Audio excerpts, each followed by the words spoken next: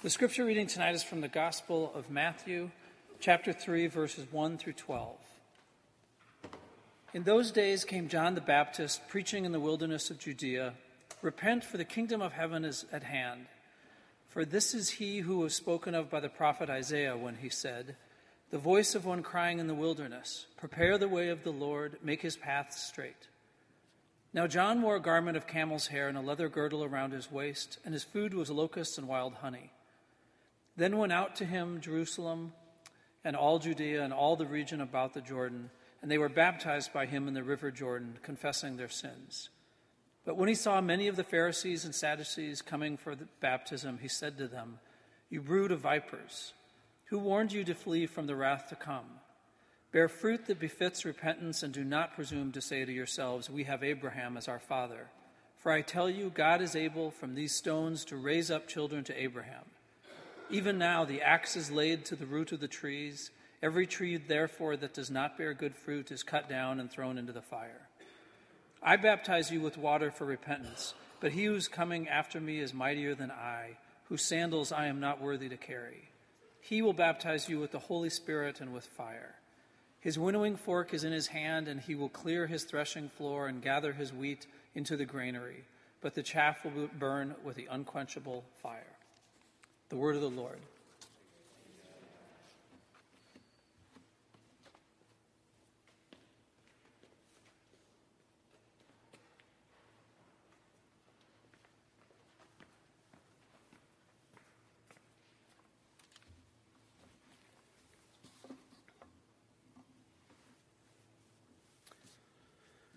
Welcome to week 2 of Advent. How's it been going for everyone? Good. Advent, right? Everybody knows Advent, meaning the coming or the arrival of something important, as in the advent of the Pop-Tart made breakfast time fun and easy, or the advent of the computer made personal relationships less of a priority, or the advent of the Segway made walking optional, or at least it was thought at one point. Advent in the liturgical calendar refers to the celebration of the coming of God into the world as Jesus of Nazareth, born in Bethlehem, and like Lent, but less so, is seen as a time of preparation and expectation. It's going to be a very House of Mercy Christmas. In this time of expectation, this anticipation of the celebration of the birth of Jesus, I'm going to talk about snakes. There are snakes in the Bible, some well known, others not as much, but they crawl on their bellies through the books from Genesis to Revelation. Both the passages read for today have snakes in them. In the passage from Matthew, John the Baptist calls out to the religious leaders who are coming to be baptized, "You brood of vipers, who warned you to flee from the wrath to come? Bear fruit worthy of repentance." And in the Isaiah passage, the prophet says, "The nursing child shall play over the hole of the asp, and the weaned child shall put its hand on the adder's den. They will not hurt or destroy on all my holy mountain, for the earth will be full of the knowledge of the Lord as the waters that cover the sea." I've not noticed this in the past, these snakes, and this being the liturgical year that we've had of some alternative lectionaries. I don't think I'm going to follow the straight path. I'm going to follow the winding path of the snakes here. And I wondered if these snakes had anything to do with each other, all these snakes, or if all the snakes in the Bible maybe were up to the same thing, or did they carry the same metaphorical meaning? Snakes, I found, most often show up to represent deceit, as in Matthew's passage. John calls the religious leaders a brood of vipers to characterize them as deceitful. At first, this seems an odd way to greet people who are coming to be baptized, but he doesn't trust them. He questions their motives. And what they have done to make him feel that way, the reader of Matthew doesn't know yet, but it comes out as one reads further into Matthew's book. And by calling them a brood of vipers, he's probably calling them the children of the devil. Because when the devil is cast out of heaven, he is called the father of lies, the great snake that deceives the world.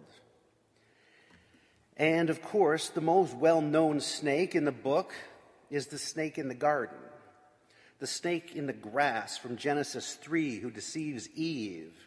The snake says, if you eat that fruit, surely you will not die. The day you eat the fruit, your eyes will be open and you will be like gods, knowing good from evil. When God asks Eve why she ate the fruit, she says that the snake deceived me and I ate it. Even Paul uses the snake reference when he says, both Jews and Greeks are under the power of sin. There is no one who is righteous, not even one. No one has understanding. There is no one who seeks after God. All have turned away. They use their tongues to deceive. The venom of the viper is under their lips, which also is a quote from a couple of Psalms.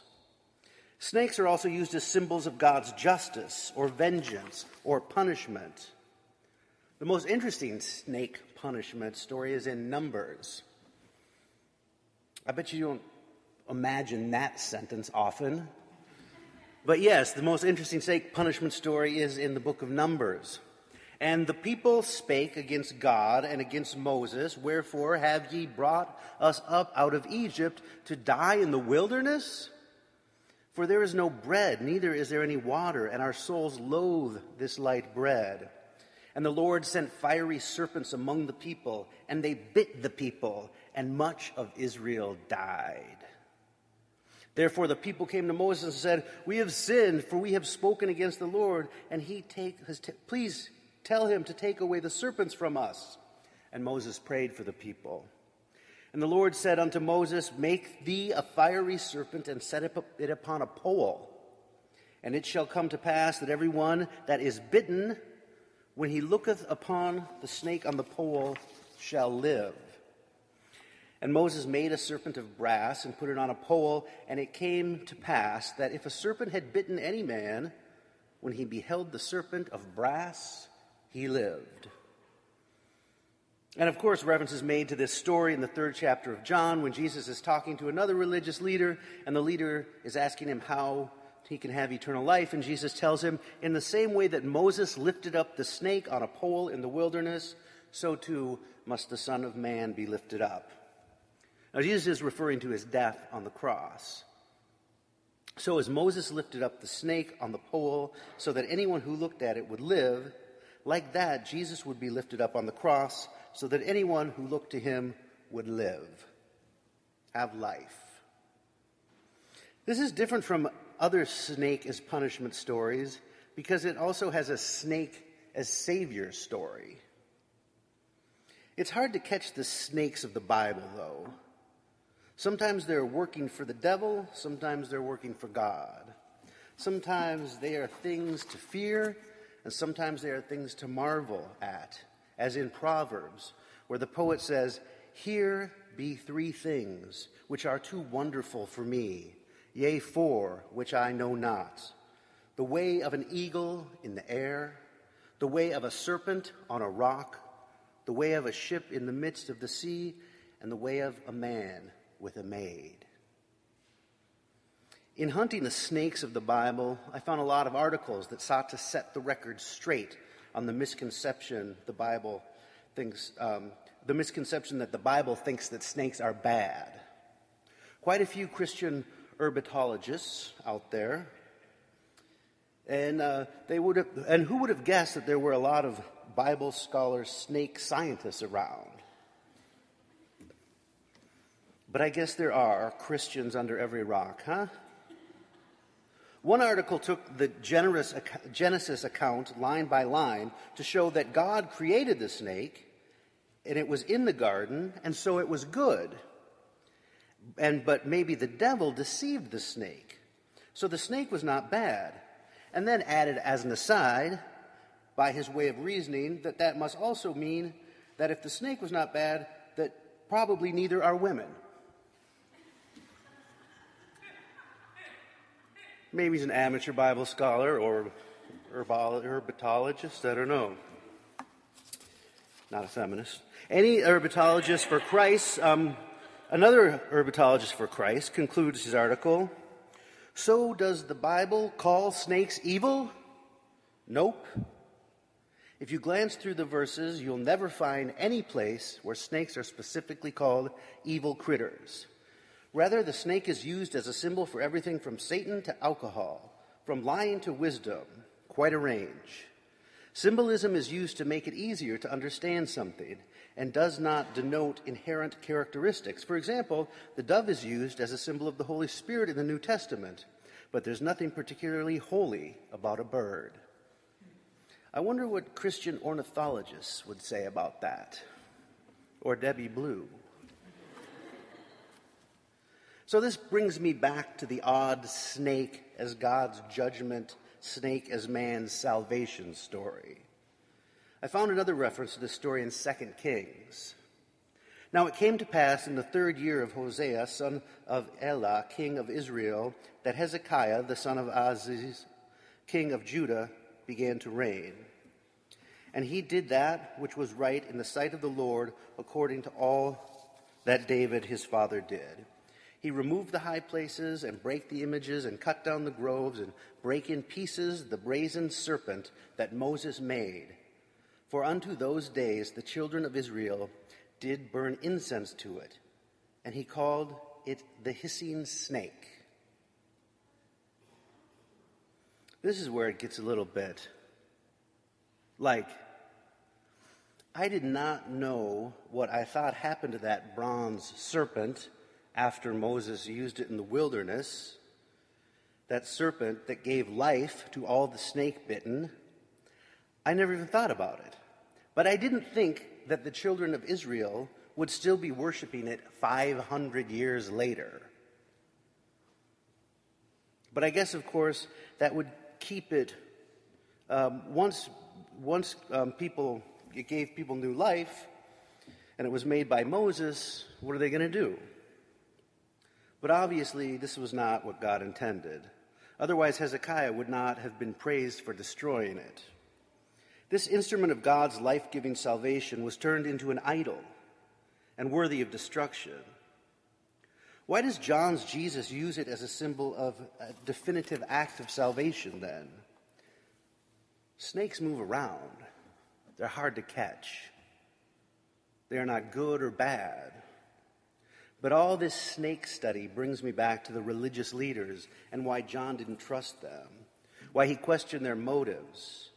I think he knew, or he suspected was true, when it comes to human interaction with God. We make religions, we make rules, we make idols. We are idol worshipers. God acts, meets us at a time or place, and then we worship that time and place. Or we take that part of the interaction with God that we can control, and we make that God. We worship the things that we can control. But maybe God is more like a snake that moves fast and is hard to catch. An idol is something that is dead, has no life. We worship at the altar of a stagnant pool. God is not dead. God is not like a snake stuck on a pole for 500 years.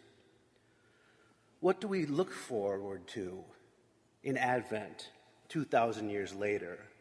What do we anticipate? What do we celebrate? Is it a dead thing? Or can we find in it something that makes us alive again?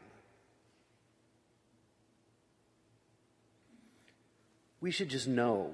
We should just try to figure out as we move through Advent towards Christmas, what is dead and what gives us life?